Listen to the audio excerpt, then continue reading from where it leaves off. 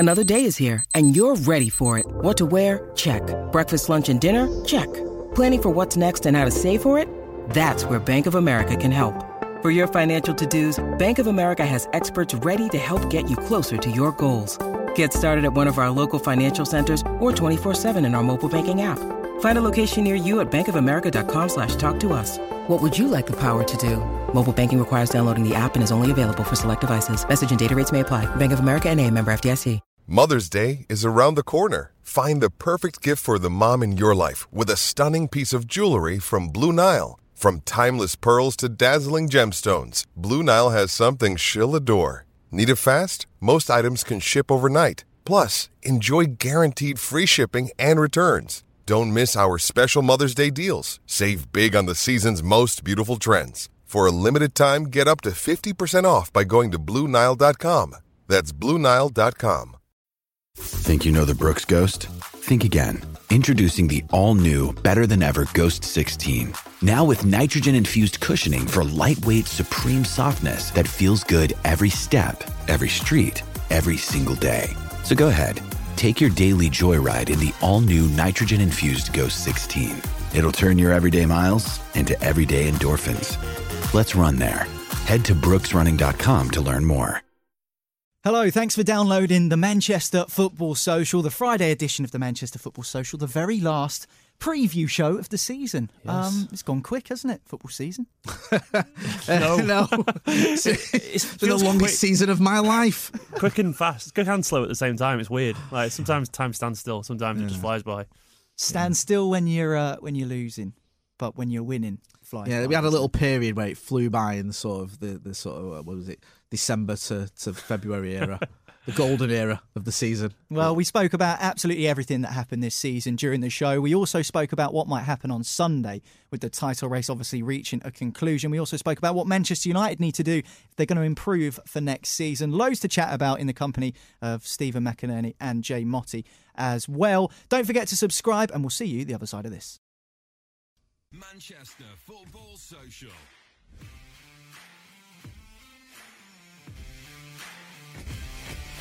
Well, here we are, 10 months, 37 games and one final hurdle to go. The Premier League season is reaching its conclusion and on Sunday we'll know whether Manchester City will taste Premier League glory. Manchester United, meanwhile, have work to do in the summer. Mike Phelan signed a contract to stay as assistant manager under Ole Gunnar Solskjaer, but many Reds feel it's more what's on the pitch that needs addressing.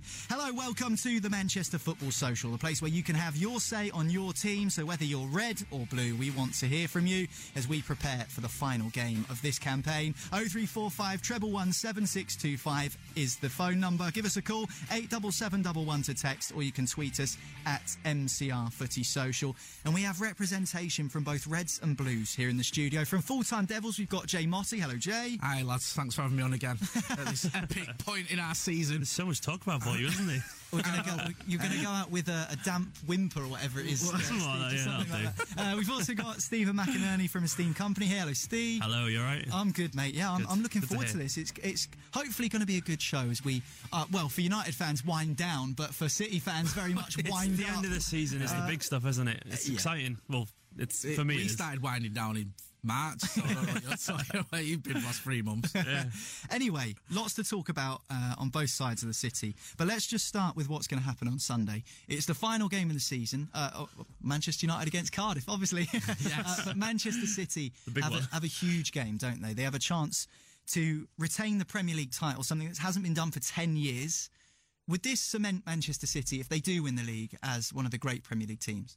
I think you'd have to say that, really. I think even the staunchest of Reds or the most biased Liverpool fans or whatever, Arsenal fans, would struggle to deny that, simply because the thing that makes this back-to-back thing exceptional is the points total, which has never been done before. In general, when you look at great teams, they always have a thing that stands out about them, in terms of United's treble team or Arsenal's Invincibles or Chelsea's Mourinho, which at the time had the most points, 95 it was. But this one...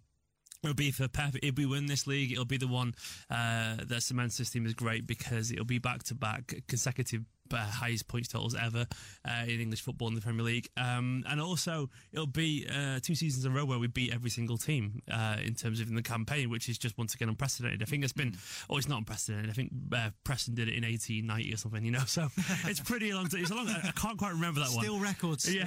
Still records. But either way, yeah, this is undoubtedly the big one, and this is honestly, hand on heart, and I've been on record saying this a billion times, this is why I wanted the Premier League more than anything else, because I wanted to be that team that people remembered, and I feel like this is the thing that could genuinely stamp that for us, which would be nice. There was a debate going on the Wednesday edition of the Manchester Football Social, which you can get as a podcast, by the way. Just search Manchester Football Social wherever you get your podcasts, where Danny Jackson and Alex Boardman were arguing with each other over whether this title race between City and Liverpool eclipses that between City and United with the whole 93-20 thing.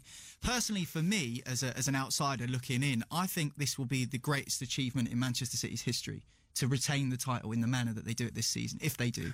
That, for me, that's a personal opinion. What do you think about this whole title race thing? It's not fun, I'll give you that, definitely, because essentially... Is it better? I mean, you the quality maybe is better, but not sure the actual dramas. That's the best moment in Premier League history. Winning the league this Sunday. Yeah, the worst moment for me. Yeah, by a country mile. I think the sort of the twists and the turns in that season. 8 points in April, it pains me to say, all the rest of it. We'd won at Sunderland, we go over to the Etihad, and then he goes and does what he does. I don't need to go over that. Please don't play the clip like you always do when I'm on this show. I've got it. So in terms of drama, that season is up there with any. I think probably surpasses any in terms of like the last minute drama. United have won the title on the last day a few times, but not quite in that manner where it's like the last kick of the season almost.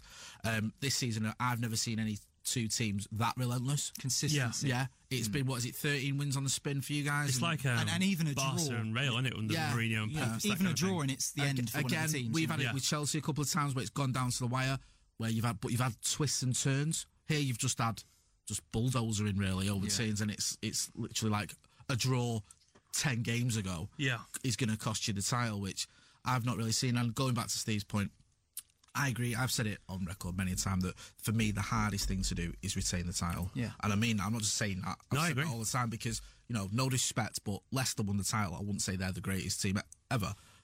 You can win the title and still be a very good team. To retain it, I think you've got to be something special. It's the psychology, isn't it? It's just so hard to do. And to retain it in the manner you've done, it pains me to say, it will put you in the mix as one of the great Premier League sides. It's silly not to argue that. Well, we've never done it before, and that's another reason why. History Man City, this would only be our 6th, title win, and only. I'll take it. Did you about 10 years ago? It's nice to half of it within my lifetime, to be honest. But in general, it's something obviously that we want to do, and as a club, it's not just a Pep thing; it's a club-wide thing. It's a very much a modern era as well. I don't think anyone's done it for like a decade or something like that. Years. Yeah, it's been a while. And once again, as we said earlier, that kind of increased relentlessness from Liverpool, it will make it a little bit more special. I'm just hoping it's going to be a very easy game.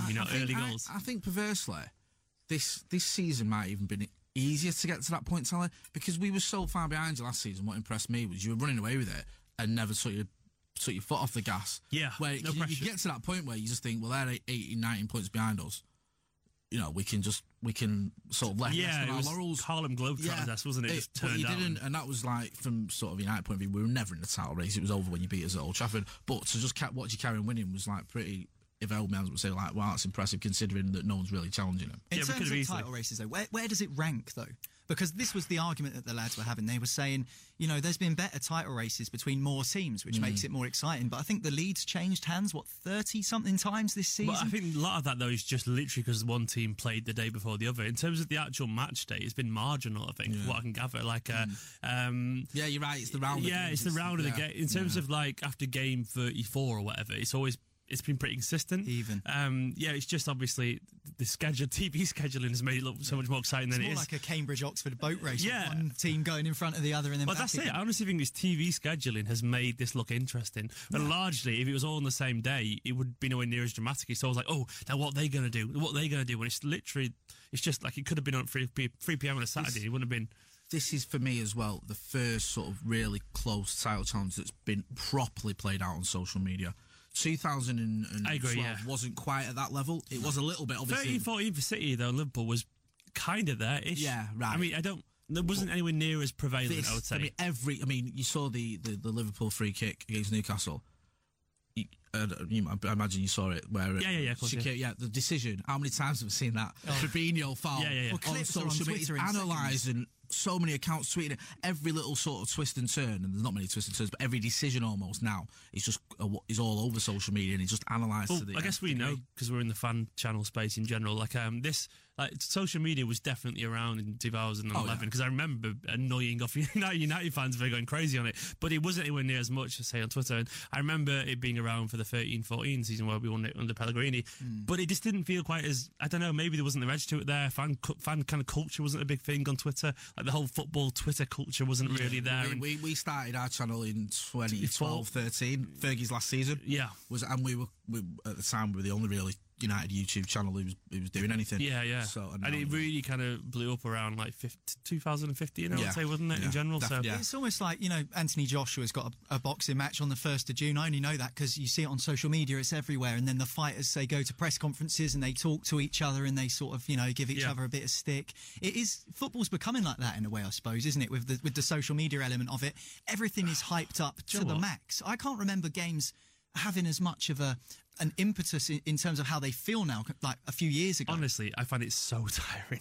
Maybe it's because I've been in and around fan channel stuff for a few years, but I got to the point now where I'm like, I just can't be bothered with it because it seems like everything is. I understand it, emotions run kind of really hot and stuff at this time of the season, but it's got to the point where everything is just ridiculous. Like everything is like the idea, for example, that someone's about to bottle the league is obviously just nonsense. Like what kind of team could ever bottle a league on 97 points or whatever, or 90, or 95 points? I don't agree with that at all. The idea that whoever doesn't win is a bottler is like, well, that's not. I think sometimes you sort of look for a stick to beat the opposition with. Yeah. United fans will tell you Liverpool bottled it by drawing with us at Old Trafford when we had a makeshift team, just to have that dig.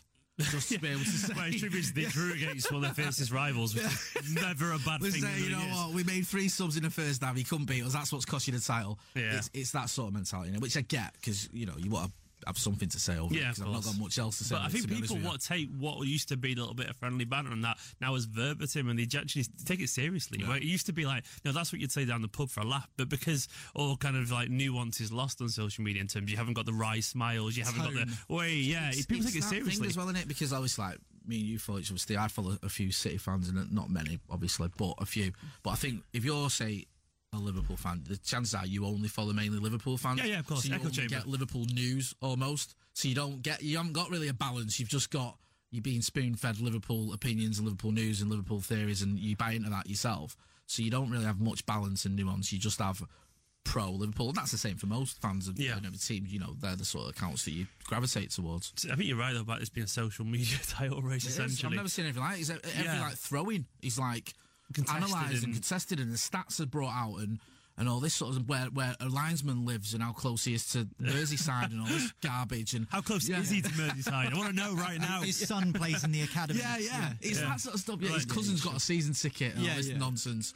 Do you know what I mean? I saw it actually. You say that. I think it's Matt Ryan, who's the Brighton keeper, who was saying, it's quite exciting to be involved in a bit because I've got friends and family Liverpool fans, and everyone's like, oh my God, he wants Liverpool to win. Well, of course he does. Like that's literally normal behaviour. It's almost like footballers we all have friends of a team. Yeah, it's like we all have people that we know. The kid was the bloke at Cardiff who tweeted or said earlier he thought Liverpool were going to win the league.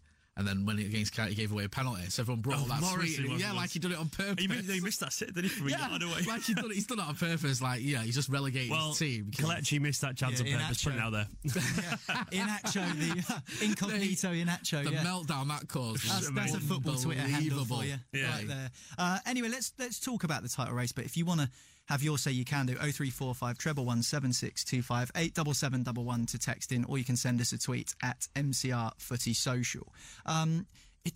It's a weird one because the nerves are going to start kicking in, aren't they? Very soon. The game's on Sunday.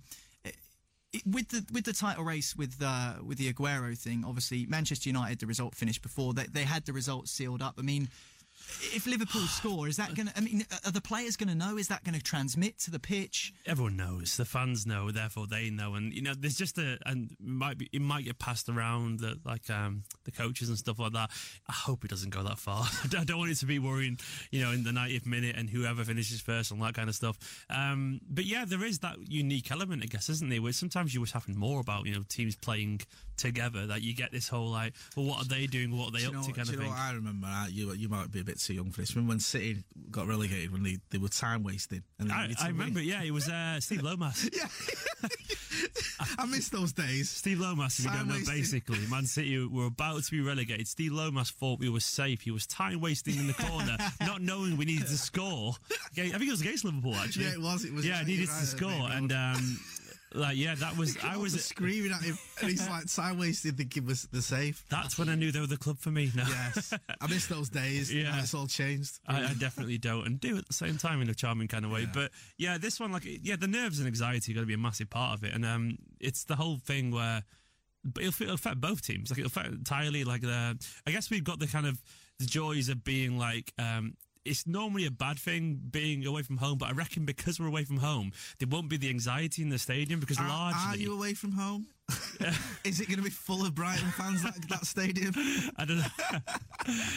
Yeah, it's going to be quite a few matches talking about. No, in general, though, yeah, you're probably right, actually.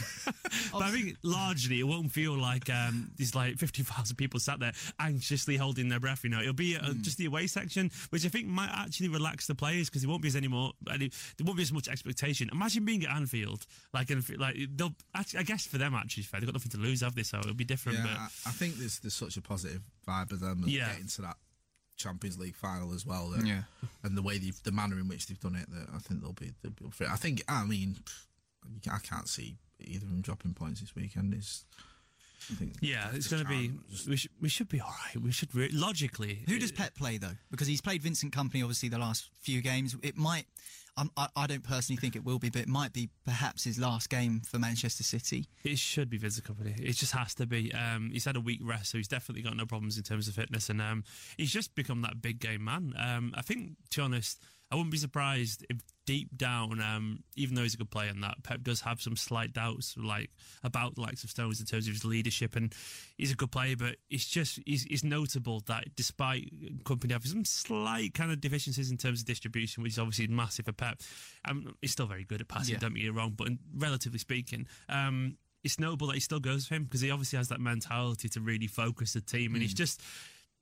Pep isn't one for going for overtly passionate players for the sake of it, but the fact that he's going for Kompany here shows how big his influence is. I mean, he's got to play. He has to play. How big is experience in a title race, Jay? Obviously, you would have had players at United over the years that have just been rocks for you, really. I said it in the summer. I thought it was going to be between City and Liverpool, and I thought City's experience will count. It does matter. People say, it doesn't really matter, but I think when you start getting to, as what Fergie used to call squeaky bum time, and it's, you're in those sort of... the classics. Yeah. If you're in the sort of last stage of a game and it's 0-0 or you're up against it, people like your companies, we used to have players like that. We used to have the Roy Keanes or the Steve Bruces, or just leaders and people who've been there and done it and don't panic. Wayne Rooney's, another one. People who've been there, they've won it. You think, we'll have David Silva, Aguero, Kompany playing most likely. And we've got. I mean, he's not that senior, but sort of Edison feels no pressure anyway. We'll have at least a core of players right through the middle who'll just be so composed and calm, which is. It's interesting. You go back. You mentioned there the 2013-14 title race when Gerrard infamously slipped. But you watch that game and you look at how the anxiety got to everyone. Gerrard was snatching at everything. The big experienced from 40 player. yards out. Yeah, they were panicking. They were arguing with everyone. It got somewhere. If you just had been a bit more composed, they went 1-0 down before half time, if memory serves. Or because they went in. So you're right. It's not the end of the world. You could have come out composed and turned that. Because don't forget, it was a makeshipt Chelsea team at Max Schwarzer. It's funny what people remember, because obviously they threw away a 3-0 lead at Crystal Palace. They lost to West Brom. Torre made a mistake. But only thing anyone ever remembers is the Gerrard slip. Yeah. But no, you're right. Again, though, the Crystal Palace game, just a bit of composure. You've been there. We've been here before, lads. Don't worry about, it's just, and you look and you see the sort of leaders on the pitch, and Kompany's been there and worn a T-shirt, and, it pains me to say it. It's definitely experience, isn't it? Yeah. It's 100%. It makes a difference, especially when the player, it's not even just the experience, it's almost like the status as well, because, even though the senior players, it's just they're absolute genuine football legends, you know, in terms of no one would ever say that Aguero, David Silva and company aren't genuine world-class players who've been there around the Premier League for a long time. So they are the kind of people that literally just genuinely scare other defences, because Brighton would be like, Brighton would be like, they're on the pitch, we've got a big chance of losing because it's Aguero, because it's David Silva. And so, yeah, that's the one problem City are going to have, because we're at the point now where all three of those are going to be replacing relatively soon. Aguero's got a little bit longer left, but, you know, they're all getting there. So, well, let's quickly talk about replacements, because obviously this whole Bruno Fernandes story, the Sporting Lisbon player, I think he's got 27 goals on the left side of a midfield three this season. He's 31. 31, is it? Yeah. Wow. Unbelievable. Obviously, there's been mixed reports coming out in the press this week over whether Fernandes is going to be a Manchester City player or not. I know you've done a bit of research on him. Mm-hmm. He looks like he does fit the Manchester City mould, if there is one, so to speak. But it seems a bit strange. The waters have been really muddied there with that player Fernandes possibly coming in, which will obviously be a great addition to an already talented squad. There was loads of rumours going around, basically, that it was very, very close, and a bunch of relatively reputable journalists, and I did a few rumours myself, because you hear stuff every now and then, whatever, that it was very close to being done, and like genuinely very close, and everyone very strong on it. And all of a sudden yesterday, about 1 p.m, about 10 local journalists all tweeted the same thing about City not being interested at all, which obviously Manchester City briefed the press pack, you know, the Northwest press pack, get all the usual suspects tweeting about it, which is very weird, because it was a very flat denial for no reason, you know, to several journalists at the same time, which is a bit odd. Whereas today in the news in the Portuguese press, it's come out that City are about to tie up a link with Sporting Lisbon, who are Bruno Fernandes' club, about like loaning young players there and whatever. And as a result of that, Portuguese papers are now saying it's City have got a first refusal and all this kind of stuff on the player. It's basically transfer nonsense, as it always is. But he looks fantastic. He's essentially Kevin De Bruyne, like the way he plays, but he loves to bomb forward and score goals, and that's what he reminds me of, what I've watched of him. And I would love him at City, but I've got a feeling we're going to be in for a very long, very tiring transfer saga this summer. And once again, it'll be the same for United. There'll be transfer nonsense everywhere. Yeah, well, talking of United, we're going to talk about that after the break. Young winger Daniel James from Swansea City on the radar for Manchester United. Supposedly a £15 million deal is close, but that doesn't mean anything these days, does it? Anyway, we'll talk about it more next on the Manchester Football Social. Manchester Football Social. Subscribe to the podcast now and never miss a show. Manchester Football Social. Welcome back to the Manchester Football Social. Niall McCorn here. Alongside me in the studio from Full Time Devils, we've got Jay Motti. Hello, Jay. Hi, mate. You okay? Yeah, I'm good. We got Stephen McInerney from Steam Company. Hello, Steve. Hello. We were just talking in that section there about Manchester City's chances of retaining their Premier League crown. If you're a Blue and you've got an opinion, give us a call, 0345 111 7625. Should Company play? Steve thinks so. I think so. I think a unanimous decision in this studio. But if you've got any differing views on who Pep should pick for that big game at Brighton, let us know. 0345 111 7625. Text us 87711, or you can tweet us at MCR Footy Social. But enough about the blue half of Manchester. Now let's focus on the red side of the city. A side of the city which is probably slightly depressed at the moment. Is that right? Slightly. That's an understatement. I'm just trying to be nice. How's your end of season? Anything going on? Well, yeah, we're having a big, massive party. Huge game against Cardiff on Sunday. Mouth-watering epic clash. I've just chance to get 5th place. Luke Shaw won both your Player of the Year awards. It doesn't, you know, we're reaching dizzy heights here. And Luke listen, Shaw. I want to get on say, you know, one thing. I'm not having a dig at Luke Shaw. The best he can do is win both Player of the Year awards. But it does show where we're at, because I don't even think he's played particularly well this season. I saw someone tweet saying the United shouldn't have had an end-of-season awards because they haven't been good enough. Would that be harsh on those players that actually have put in reasonable performances? I'm talking Lindelof, and sure, to be fair to him, when he's played, he's been all right, hasn't he? Is that unfair to say? I don't think he has been all right. I don't think he's been good enough, and I don't think a lot of the players have been good enough, and I think it shows where we're at, because even in the past, you could argue, when the likes of David De Gea, for example, won it basically 5 years on the trot, or whatever it was, he deserved it because he had an excellent season. I don't think anyone's really stood out for United this season. Victor Lindelof is probably my pick of the best of the bad bunch, because I think A's the most improved and B's been the most consistent. But we're fishing at the shallow end. One guy's done all right, given everything. I'm not saying he's played the candidate, but McTominay's done all right, given. No. He needs Jose there to give him a last-minute Jose Mourinho official Player of the Year award. At least he gives it. No, he swore then. At least he cares. No, he don't. Listen, McTominay, I wouldn't. There's a core of players there that you think you can build around. and McTominay would be one of them. But it does sort of indicate how far we've fallen, that people want the Player of the Year awards to be cancelled. Obviously, on full-time... yeah, goodness me. On full-time... We can't pick one, let's call it off. Do you know that website? Is it cancelled or whatever? Yeah. United's full-time Devils Awards, United's Player of the Year Awards. Cancelled. Yeah. Yeah, you could do like a Twitter account. Has it happened yet? Has it been cancelled yet? No. Every day. But of course, on Full-Time Devils, the YouTube channel, you get a lot of fan opinion, of course, over 500,000 subscribers, which is amazing. And a lot of people saying United need to clear out the dead wood, almost as if it's easy.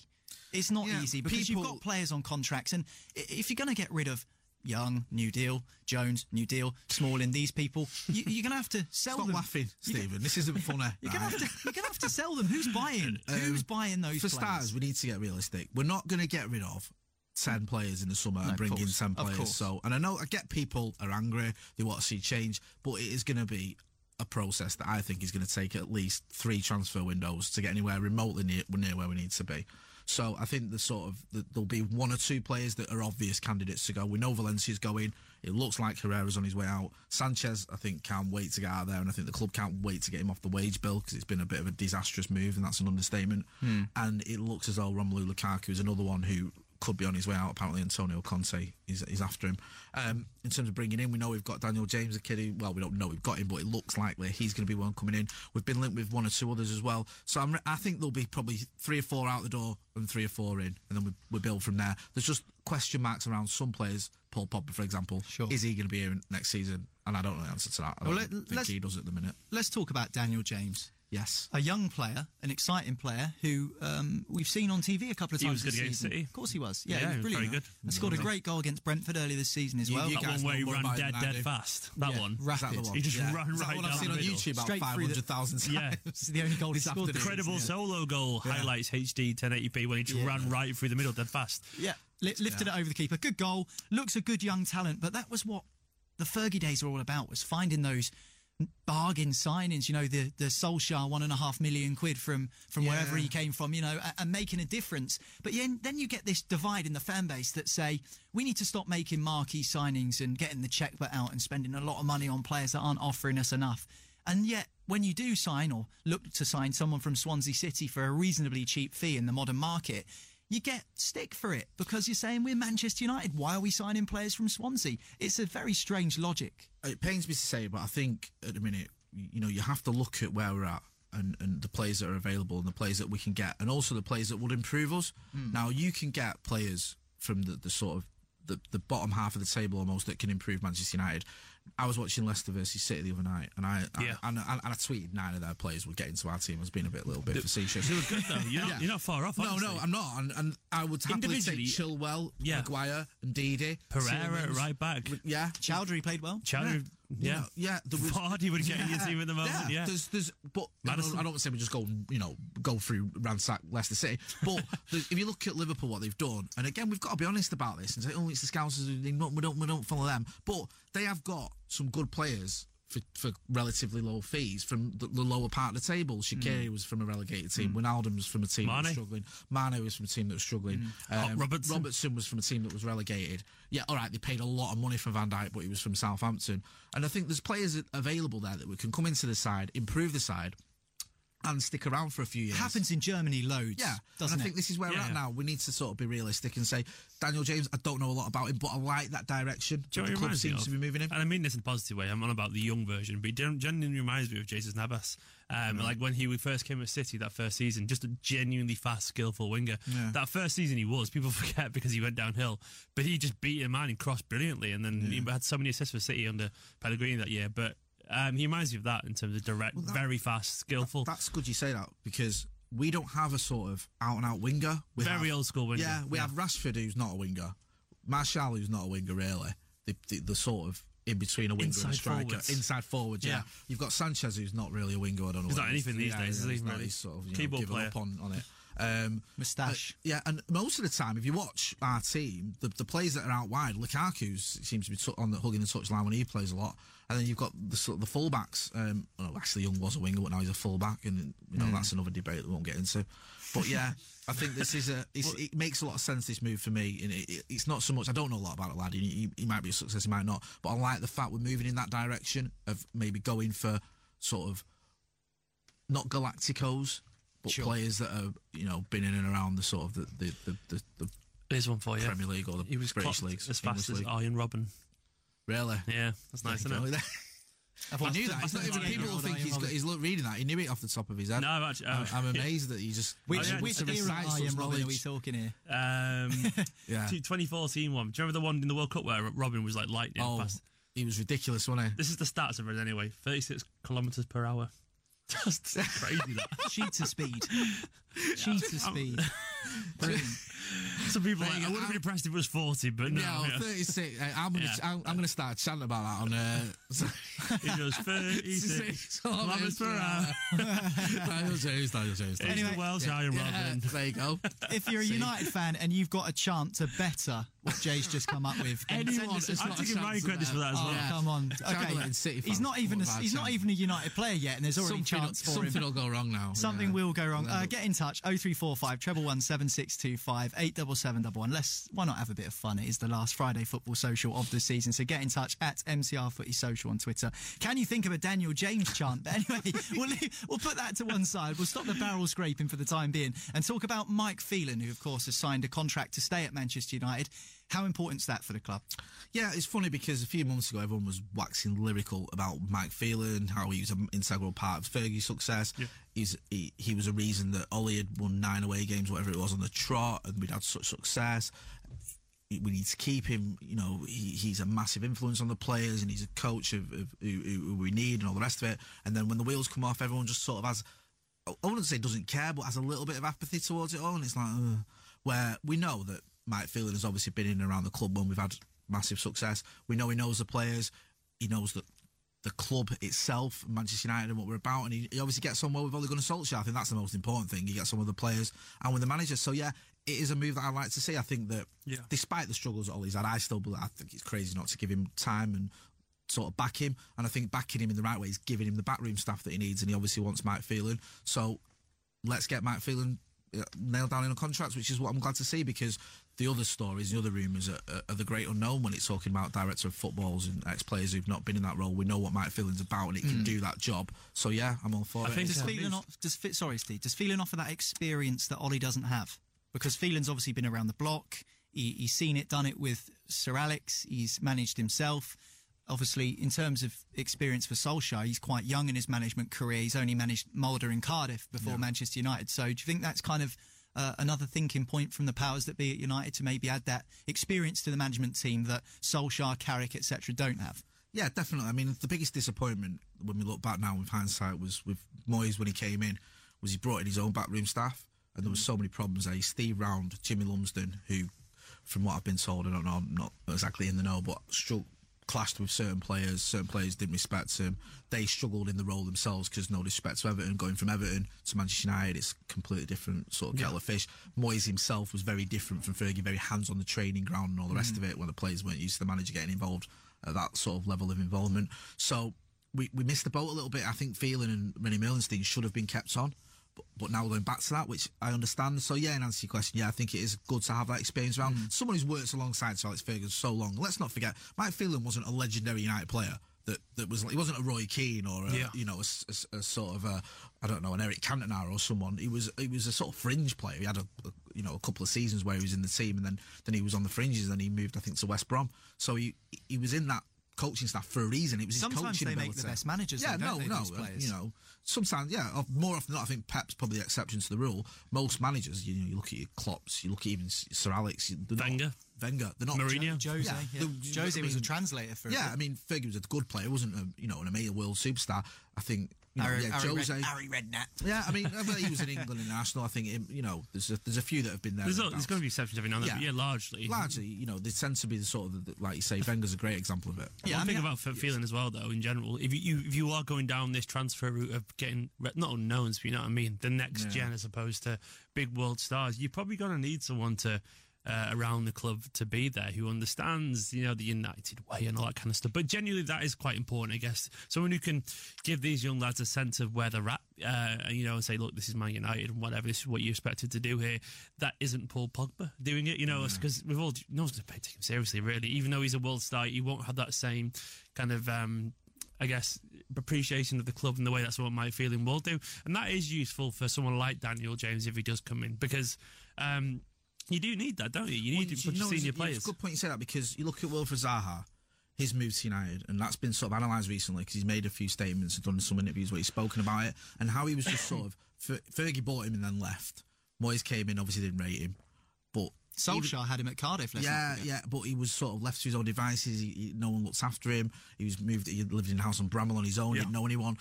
He said it was just like it was a bit of a nightmare for him. Where you've got someone like Mike Phelan there who knows about young players, knows about the United way, knows about sort of nurturing the talent, how to work with them. He's worked with the young players in the past.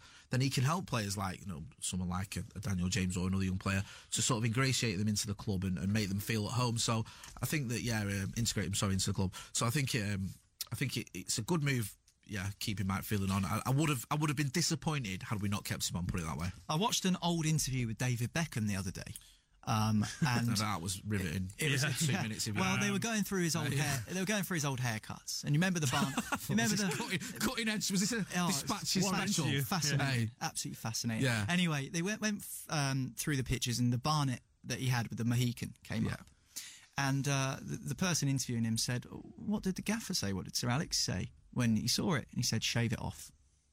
You can't look like that at my football club," is what Sir Alex said.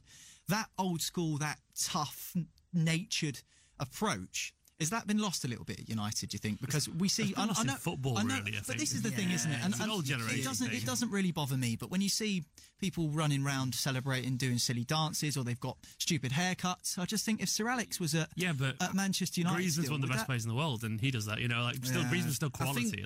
People forget that Sir Alex mellowed slightly. He did, because he had to. There was a time when, no United players had like sleeve tattoos or anything. I think Alexander Butner, believe it or not, was like the first United player. Butner, etched into the echelons of United history as like the first United player who had a sleeve tattoo, or one of the first. Because things like that, Fergie didn't like, gold boots, and he didn't like mowing. He's only 30, by the way. Is it really? Yeah, he's at Vitesse. I remember his debut against Wigan. He was amazing. Everyone thought he was going to be the new Patrice Evra. It didn't quite work out that way. But Fergie had to sort of mellow a little bit, because the game has changed. Players have more power than they've ever had. Sure. So you can't get away with kicking football boots in players' faces. You can't get around with telling players, you're not going to do that. You're not going to go on social media. You're not going to be able to do that. What sort of haircut you're having? Yeah. Players just aren't going to stomach it. It shouldn't make a difference. No, it shouldn't. And I think, but let's not forget, Fergie evolved as a manager all the time. Of course he did. The 93 title-winning team was completely different from the 2013 title-winning team, and the way he dealt with it was different. So, yeah, I think that football has moved on, and I get where you're coming from. You do need that connection to the club, and that little bit of an old school mentality can be a good thing, but you can't have an old fashioned throwing cups of tea at players. Is there an obsession with what Ferguson did? Obviously, what he did was amazing. We're not taking away from the credit. Are the supporters somewhat obsessed with, we need to be like we were back then, and they kind of, because Fergie was that ever present? Yeah. Do you think there's a slight obsession with wanting to be the same as you were back then in terms of a football team and the way you're managed? Yeah, I mean, we were just so lucky, and so it was so rare, even for that era, to have a manager at your club for 26 and a half years, whatever it was, 27 years. It's unheard of. Yeah. People they, it was the 90s. It didn't happen in the 90s. But people need to forget about that. They need to forget and think about the future and what United can be in the future. But you're always going to have that nostalgia. You're always going to remember the good times. You're always going to remember what Sir Alex achieved, and you want to get back to that. And when you talk about getting back to Sir Alex, we just want to get back to winning football matches. It's that simple. Honestly, that's it. You would never agree, because why would you? But like from a City fan's perspective, and I'm not neutral, of course, but I'd try being in this point.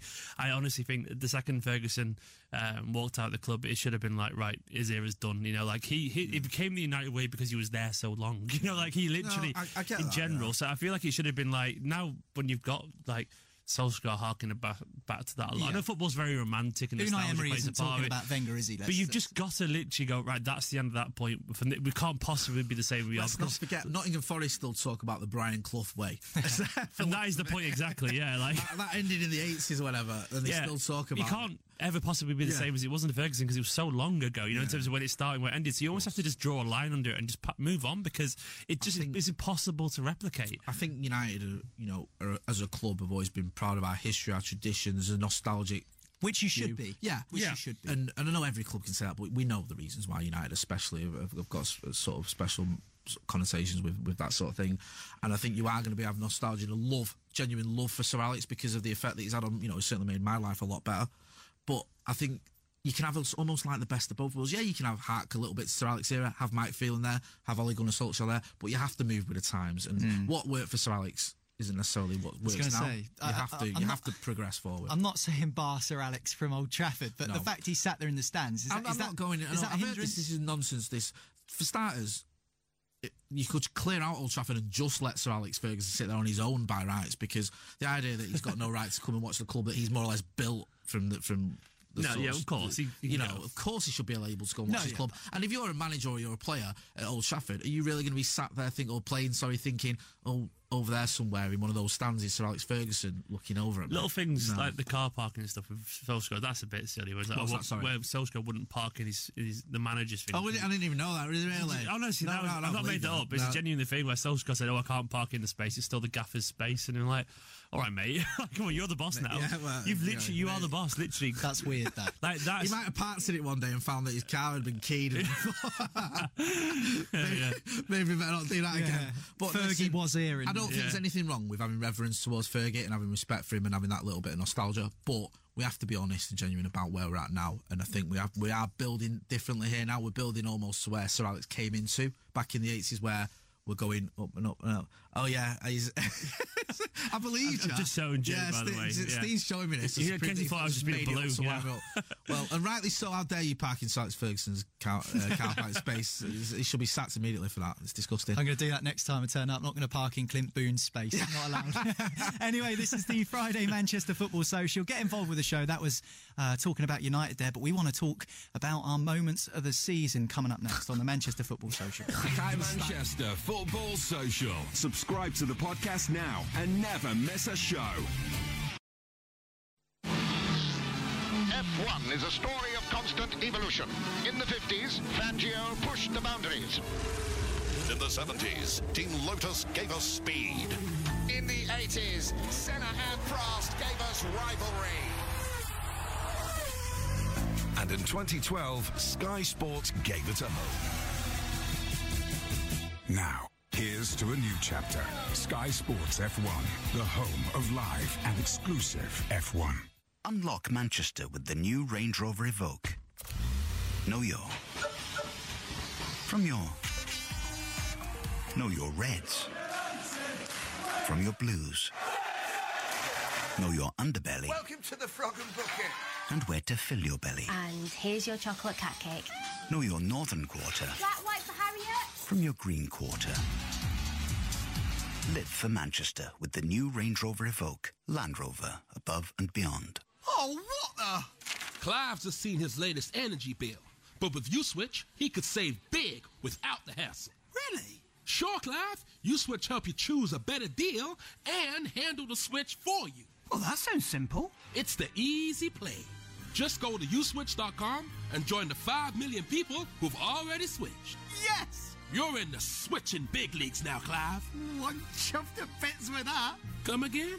U-Switch. Switching made simple. I paid 250 quid to see the Rolling Stones at Old Trafford. I had to miss a couple of months' rent. I had to give up drinking for about 6 months for it as well. It was worth it in the end. We know you'd give everything to be at the gig. We also know sometimes it's just not possible. With BeatStream Live, problem sorted. Stream audio from your favourite venues, bands and DJs. Live in the moment, directly to your phone. Download the app today. BeatStream Live, the next best thing to being there. Hey, Bob, beer? Yeah, sure. I'll have a slow brewed, cask aged, triple hopped IPA, handcrafted by artisanal. Some people think they're so special. But with the daily jackpot at Paddy Power Games, an average jackpot of £14,000 is guaranteed to be won by 10 p.m. every single day. So don't think you're special if you win it. Served in a frosted glass with a handle. Right, we've got canned lager or cider. Paddy Power Games. Jackpots must be awarded daily and vary from day to day. Jackpot is shared with other operators. Available on selected games. T's and C's at paddypower.com. 18+. BeGambleAware.org. Manchester Football Social. Welcome back to the Manchester Football Social. Niall McCorn here. We've got Jay from Full Time Devils in the studio. We've got Stephen McInerney, coughing Stephen McInerney. It's just the so nerves much are getting to tension. him. Yeah, I'm nervous. Very Nervousness. Of course, we've been talking about the fact that Manchester City have a chance to retain the Premier League title if they can beat Brighton on Sunday. Manchester United, the small matter of Cardiff City in the race for fifth. That's where the real action is this weekend. Never mind your title races. That's and the all real. that That's the real quiz. Yeah. That will be a quiz 20 years from now. Which team at the top six was not involved in any form of final at the end of the season?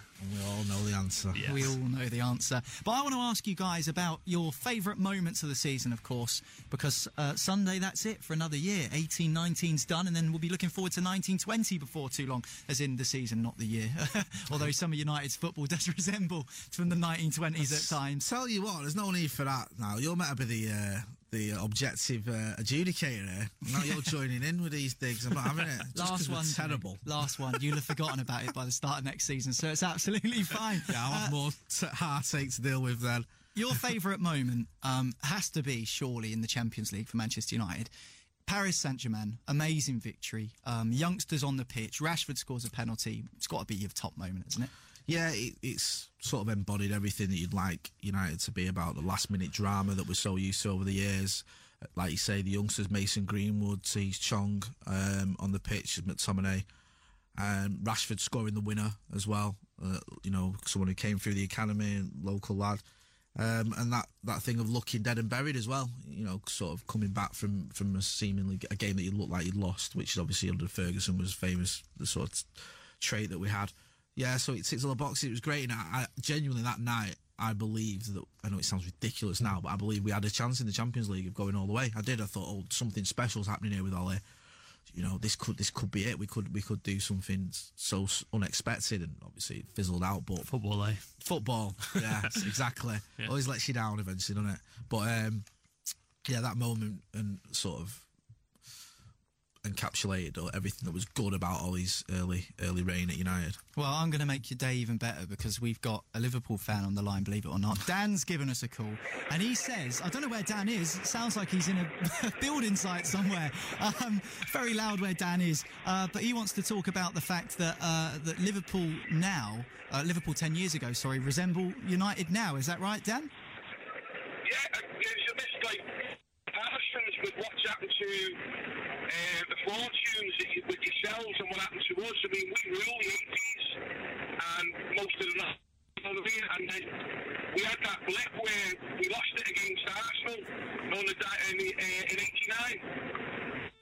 Really recovered. Now, with yourselves, I mean, I used to hate Fergie with a passion, and then I realised it wasn't hatred, it was envy.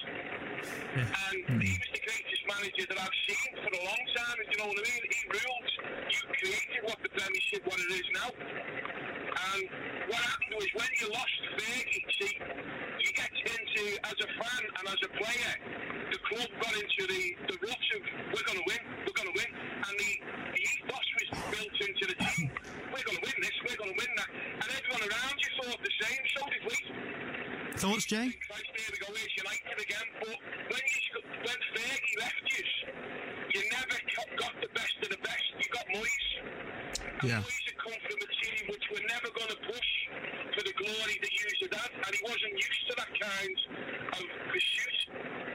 And you went for the wrong manager, and then you your players, you're bored, you've spent a lot of money on like your Di Maria, he never done it for you, and Pogba's doing the same.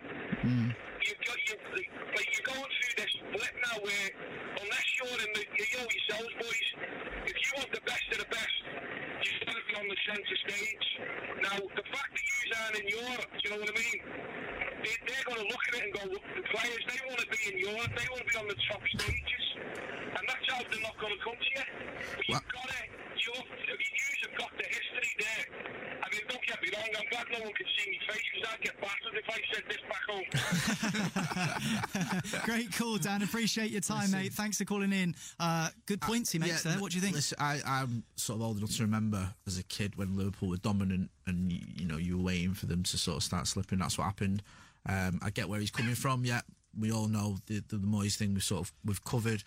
He mentioned there something where he talks about, you're not in the Champions League, so you can't attract the big players. He mentioned like Di Maria's. I think perversely, although I would love to be in the Champions League, I think that might help us. If this, not because we don't want to attract the best players, but I think we need to take stock and stop this Galactico nonsense of trying to get these massive stars on massive wages for massive transfer fees just to come to the club for a couple of years and then moving them on. I think we need to start building sort of a foundation, and if that's players that are happy to come to United, younger players, because it's United and because they want to play in the Premier League and because they want to do well and have success, which I think we can have, then that should be the way forward. So yeah, he's right. It pains me to say it, you've done well there. You managed to get a Scouser who's not talking nonsense. He's talking absolute. I don't know where he was though. It sounded like he was operating heavy machinery. He was right, and I hope that's my big fear, that we don't have what Liverpool had, which is 30 years of sort of chasing the past. Chasing really. it. Yeah, you have to just genuinely move on. That's. I remember I saw it. When I was a kid, when we first won the title in '93. I remember my dad and his mates these are old school Reds, they're not shrinking violets, being emotional and almost in tears.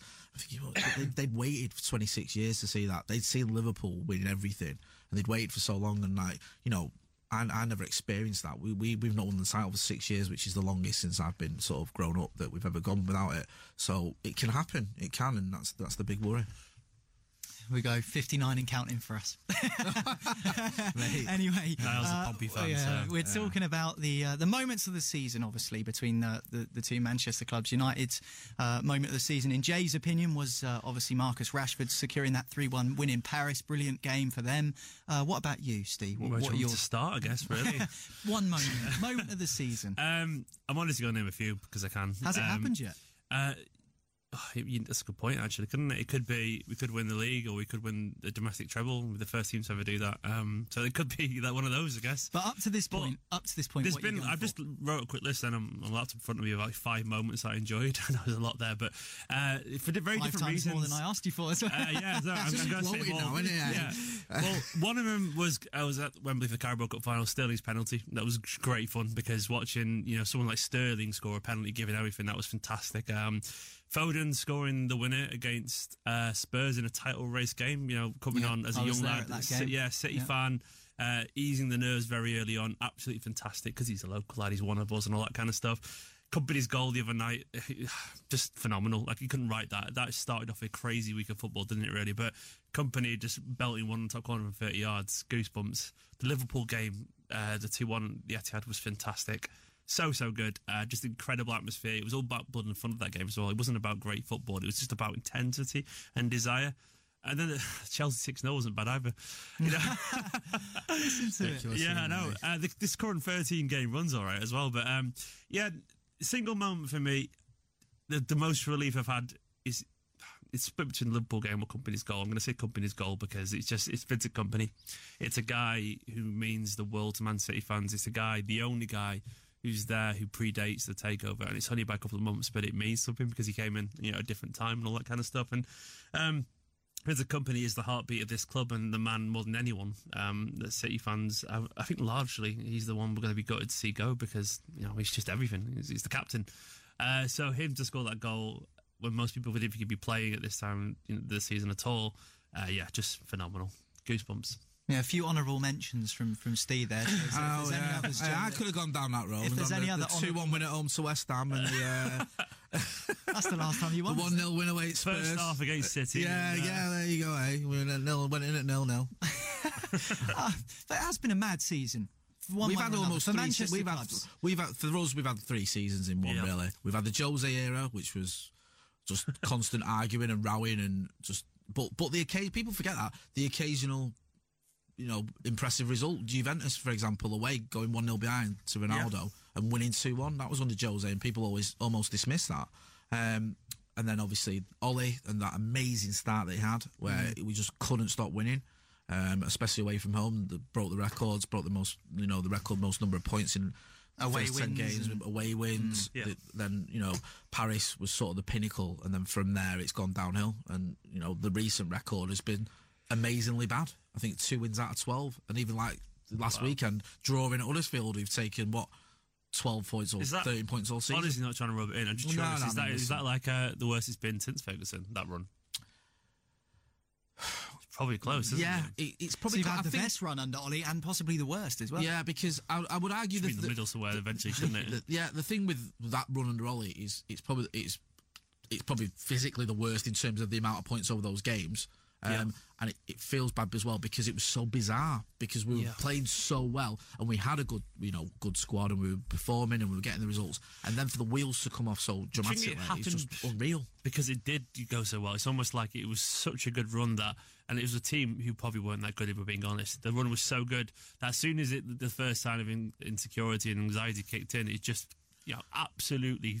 The floor fell out from believing. I think it almost amplified it. Almost. Yeah, I think that we'll have to be quick here, boys. Yeah, I think that the team was finally balanced, and I think that when the certain players, Herrera, Matic, Pogba, that midfield three was vital. Lingard, Rashford, Martial, when they were playing well together, and when you started taking one or two players out, it had a massive effect, and it was difficult to get it back. Well, that's it for another season, boys. That's it. And it's so much to play for. The worst is yet to come. The relief on Jay's face, the tension on Steve's face. You couldn't write it. This has been the Manchester Football Social. I've been Niall. Thanks very much for listening. Don't forget, the show is available as a podcast. Make sure you search Manchester Football Social wherever you get your podcast and hit that subscribe button as well. But we'll be back on Sunday at 6 p.m. for all of the reaction to the final day of the Premier League. Will Manchester City be Premier League champions? Will Manchester United beat Cardiff? Who knows? Manchester Football Social. Subscribe to the podcast now and never miss a show. Thanks for listening, thanks for downloading, and thanks for being a part of the Manchester Football Social for this season. It's been a ride, but we're nearly there. Final hurdle, can see it in sight. Jay can't wait. Listen, honestly, my worry is the worst could be yet to come. Over the City with the title. Yeah, City win the treble, domestic treble. What are you going to be doing on Liverpool, Sunday? I'll be at Old Trafford giving the boys the send off they deserve. Sky Sports notifications off on Jay's phone. 100% lose for United fans, of course. How are you feeling about Sunday, Steve? It'll be all right. Hopefully, logic dictates that City should win this. I'm very nervous, obviously, but I just want an early goal. Early goal, make it comfortable. We don't tend to do comfortable when it matters, so I'm just hoping we do. Another Vincent Kompany thunderbolt on That'll do. I'll take enough the arse of Lewis Dunk. That'll do me. So I'll take that for a winner. Magnificent. Anyway, thanks to Steve, thanks to Jay. I've been Niall. Thanks for downloading the Manchester Football Social. Make sure you subscribe so you never miss an episode. You never know when we might be back. But anyway, don't forget, the final day of the season is on Sunday, and we'll have all the coverage for you live on XS Manchester, 6 till 7 p.m. All of the fallout, make sure you're there. But for now, enjoy your summer, and we'll see you next season. Manchester Football Social. Subscribe to the podcast now and never miss a show.